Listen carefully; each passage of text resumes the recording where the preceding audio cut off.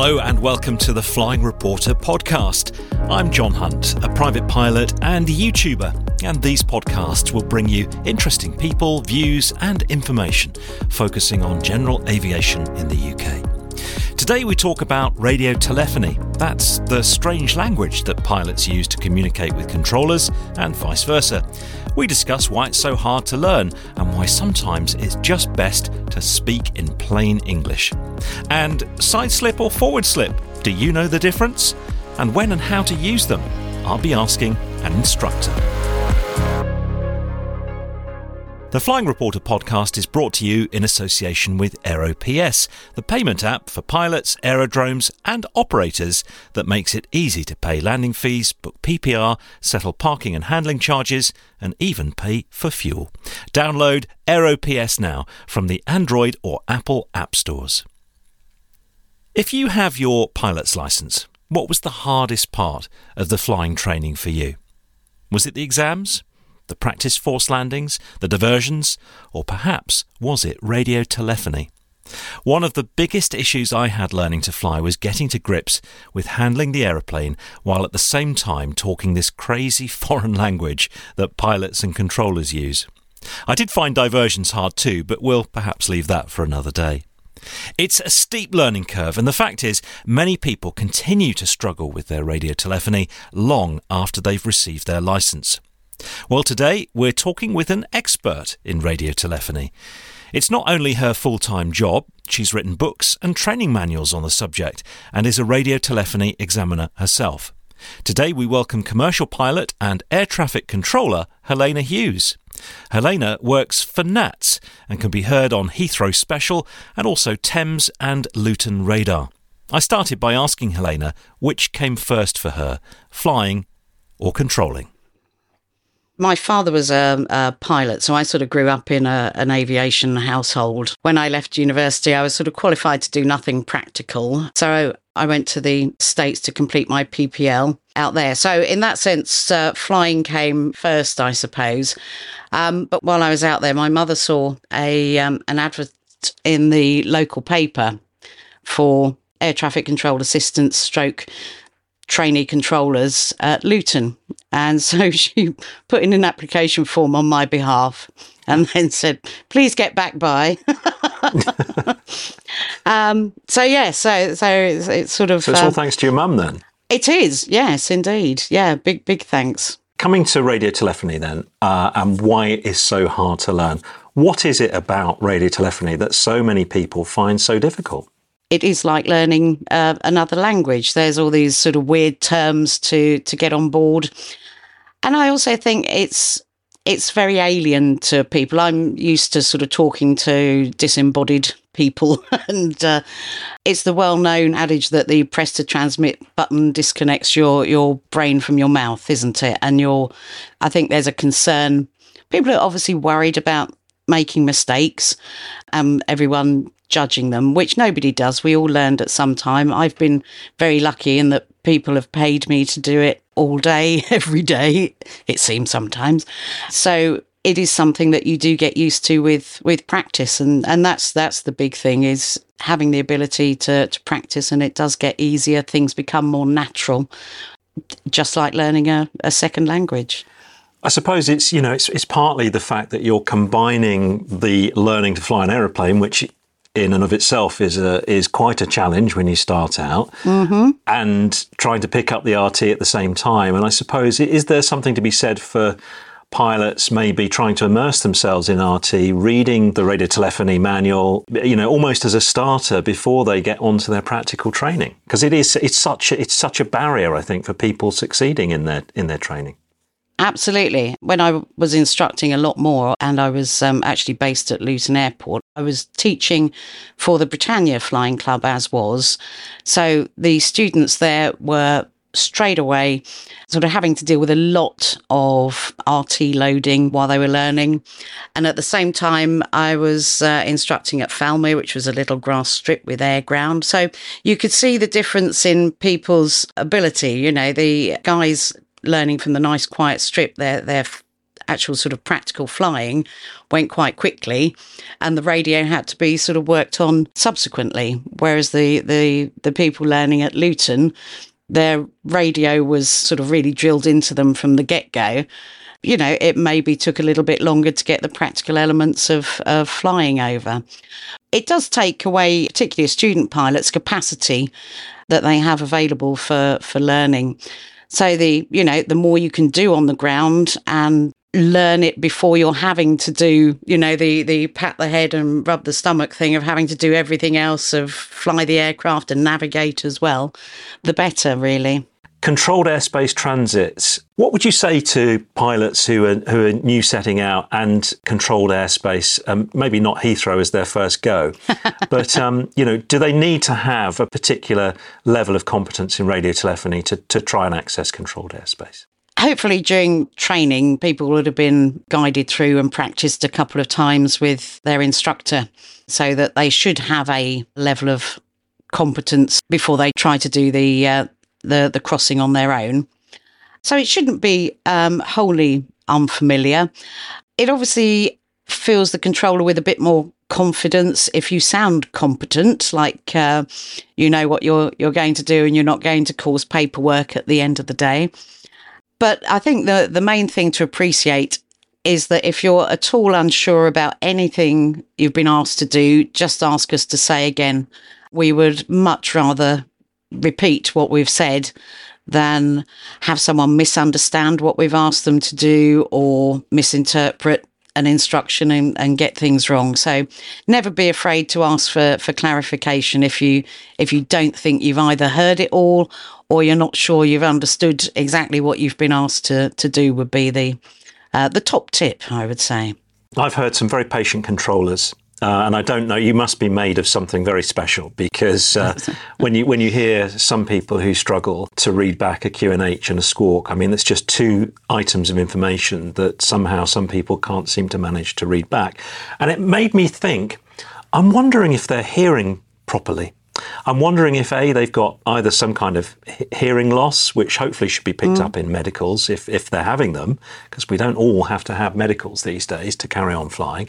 But also whether maybe they've got a substandard headset. Yes. I mean, I know from sort of buying a more expensive headset, the confidence in my RT has gone up, tenfold, because I can now hear what the controllers are saying, and my readbacks are more accurate. I wonder what you think of that.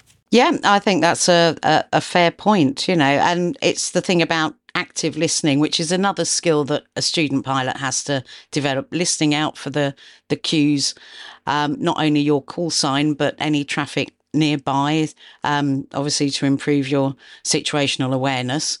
Some schools have sort of communal headsets that, have possibly been not treated very well. And I think it's a bit like when people are learning to play an instrument. If you have a good one, rather than just think, oh, this will do because they're only learning, it actually sort of improves performance. So another good thing is, if it's not going the way that you anticipate, the call you're making, just stop it. I mean, I have one from when I was working ground many years ago, and it was in the days when you could call the flow regulator to amend slot times a little bit. And I'd managed to improve someone's slot.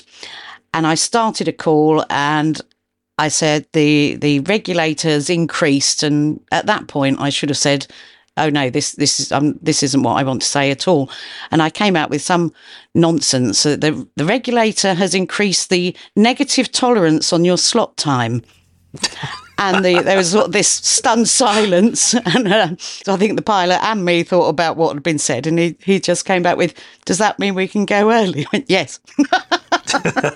So, there was a point in that when I should have said, just stop myself and said, disregard, stop the transmission, and then go back and say something sensible.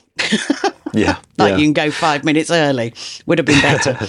Yeah, sometimes plain English is often, trying to sort of squeeze something into some kind of bizarre radiotelephony sausage factory. It's sometimes easier just to say it straight out. Obviously standard phraseology is there for a reason, but if it's not working, plain English, and we'll do our best to interpret. Can we talk about infringements briefly? Of course. I think we can all tell that there's been a bit of a change of emphasis over the last 5 or so years.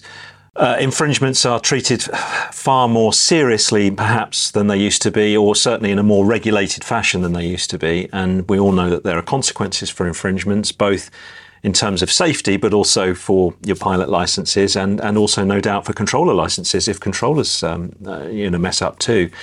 And I wonder what your thoughts are about it, because when I was learning to fly, it was quite easy to fly, and that wasn't that long ago. We're not talking centuries ago. It was quite easy to fly with a stopwatch, a chart, and a compass. But do you know what? There is absolutely no way that I will ever navigate the southeast of England that way right now. I'm always going to have GPS on board. I think it's partly due to the fact that controlled airspace has increased, and sometimes it's almost like the motorist's equivalent of a speed trap in some places, with little fillets of airspace that can catch you out.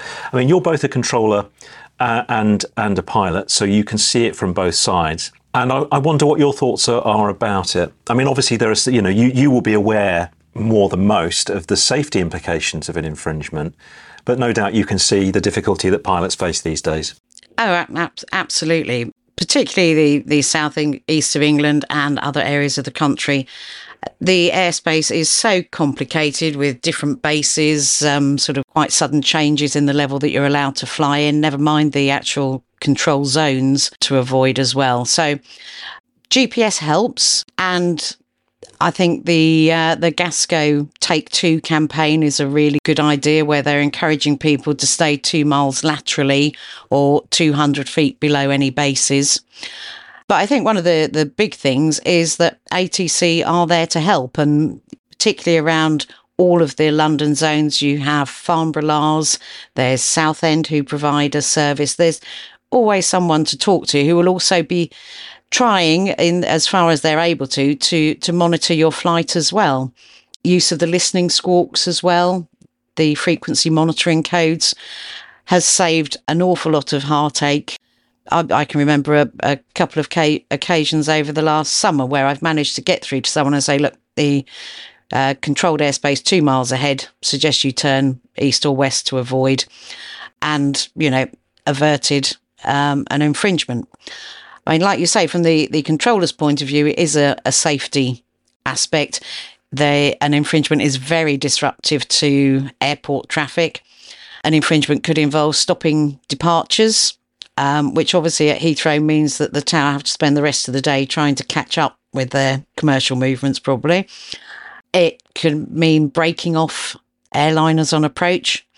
Safety-wise, you have a pilot there all set up for a nice landing, and suddenly, missed approach, back in the sequence. So they're having to be quite reactive in the way they're flying, and we're having to be quite reactive in the way we're controlling as the situation may develop. So these are all sort of holes in the traditional Swiss cheese model that are starting to line up. We're typically planning sort of our what's going to happen with our traffic for the next 5, the next 10, the next 15 minutes. If we have an infringement suddenly, which means we're breaking off traffic, we then have to start being very reactive and finding places in.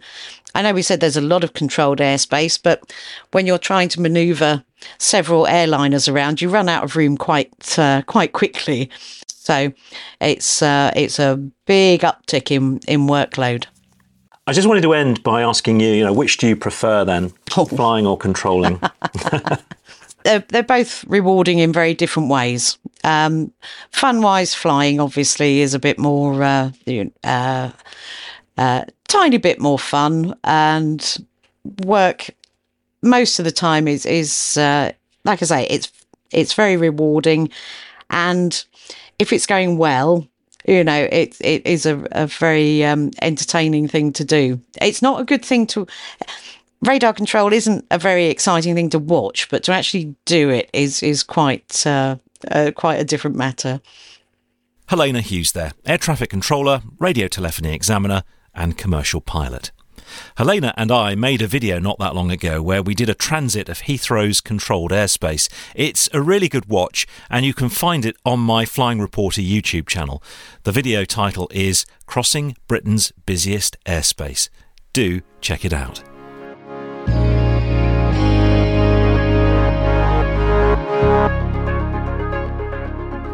Now for our Ask the Instructor feature. We're back at Anglian Flight Centres with the school's head of training, Nigel Wilson.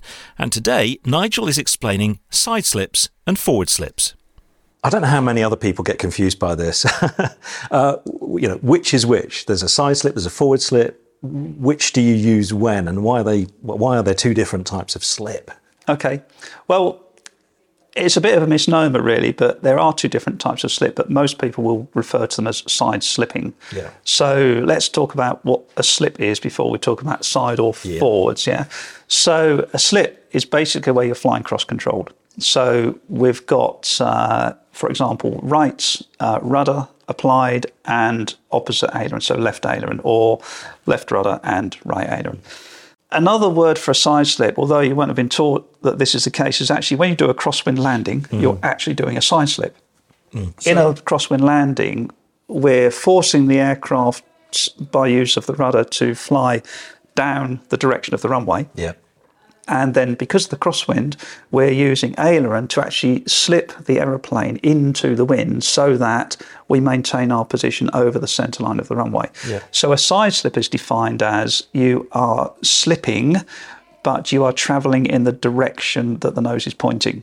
Invariably, people are taught to side slip when actually it's a forward slip in this situation where we want to use it to increase our rate of descent. We want to descend. Right. So when people talk about side slipping to descend, actually that's a forward slip. Okay. Side slipping is to do with landing on a runway, okay, a crosswind landing. Forward slipping is actually what you do when you want to reduce altitude or descend. So aircraft that don't have flaps, like Tiger Moths, for example, even if you close the throttle, you might want to increase the rate of descent. You can do that by forward slipping. Yeah. So that's where your travel or the aircraft direction is not in line with the nose.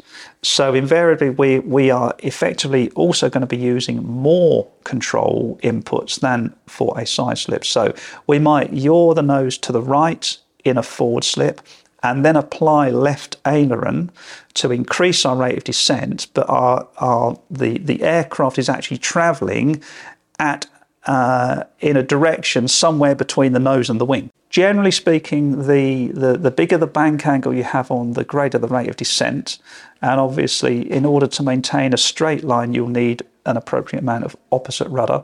Most aircraft will run out of rudder first, so you will hit the rudder stop and then you will still have aileron available if you want to increase the rate of descent further, but you then don't travel in a straight line, you actually travel in an arc towards the lower wing. So when you're doing a forward slip to lose altitude, you would use rudder to point your nose into the wind? Well, at altitude, it doesn't really matter. Okay. But if you're using this in conjunction with coming into land, then yes, you would tend to slip with the nose pointing into the wind. Right. Yeah. Which means that actually when you get near the ground, everything you're going to change around, reverse everything. Yeah. So that's the way that it works. But you point the nose into wind if you're using a forward slip to descend on an approach to a runway. What about airspeed? Because I get concerned, and perhaps this is a myth you can bust for me. I know from you and I talking that the airspeed indications may or will not be accurate in a slip because your airspeed probe is now in a different position to the relative airflow, right? Yeah. But, and I know that you also say, am I right, that in a slip you just maintain attitude and then your airspeed should remain constant, even though it might look as if it decreases. It might overread, So you maintain attitude, but what does that mean for stall speed? If you are in a slip, are you at greater risk of a stall? Well, you are to a certain extent, because the airflow is not flowing as it should over the wings. And you also have got usually a masked area of the wing, the downwind side of the fuselage, if you like. So you'll be losing lift in that respect as well. But it's not going to affect it to a great degree. So long as you've got the attitude correct to begin with, for the airspeed that you want to achieve in the descent, then that's the nose attitude you want to maintain when you introduce the slip. So if you're on final approach, I mean, this is where it will become critical, and you're at approach speed, you're not that far away from the stall. Okay, no. So is that safe to do it at approach speed? Would you add some speed for the slip manoeuvre just to keep you... Well, you can do, and this is where you need to be a little bit careful and look at the POH as well, because usually what you do, because you can slip an aeroplane with flaps down as well, providing the POH doesn't have a recommendation that you don't. Right. Because invariably when people start to want to increase the rate of descent and they're on final approach, the first thing you should do, it seems obvious talking about it, is put the flaps down to begin with, okay? Then if you want to slip on top of that, as long as the POH says that that's okay to do so, then you can introduce a slip there as well. Yeah. So the key thing, again, if you've got an aircraft with flaps as well, there's no harm in increasing the airspeed while you're slipping slightly, because when you put it all back together again into controlled flight, you've got all the drag flap down, you're soon going to slow up again back to your approach speed. So it's sort of horses for courses. In some of the manuals say that, I think it's a 172 manual, for example, says if you've got full flap, then it's recommended that you don't slip. Yeah. Okay. You can slip.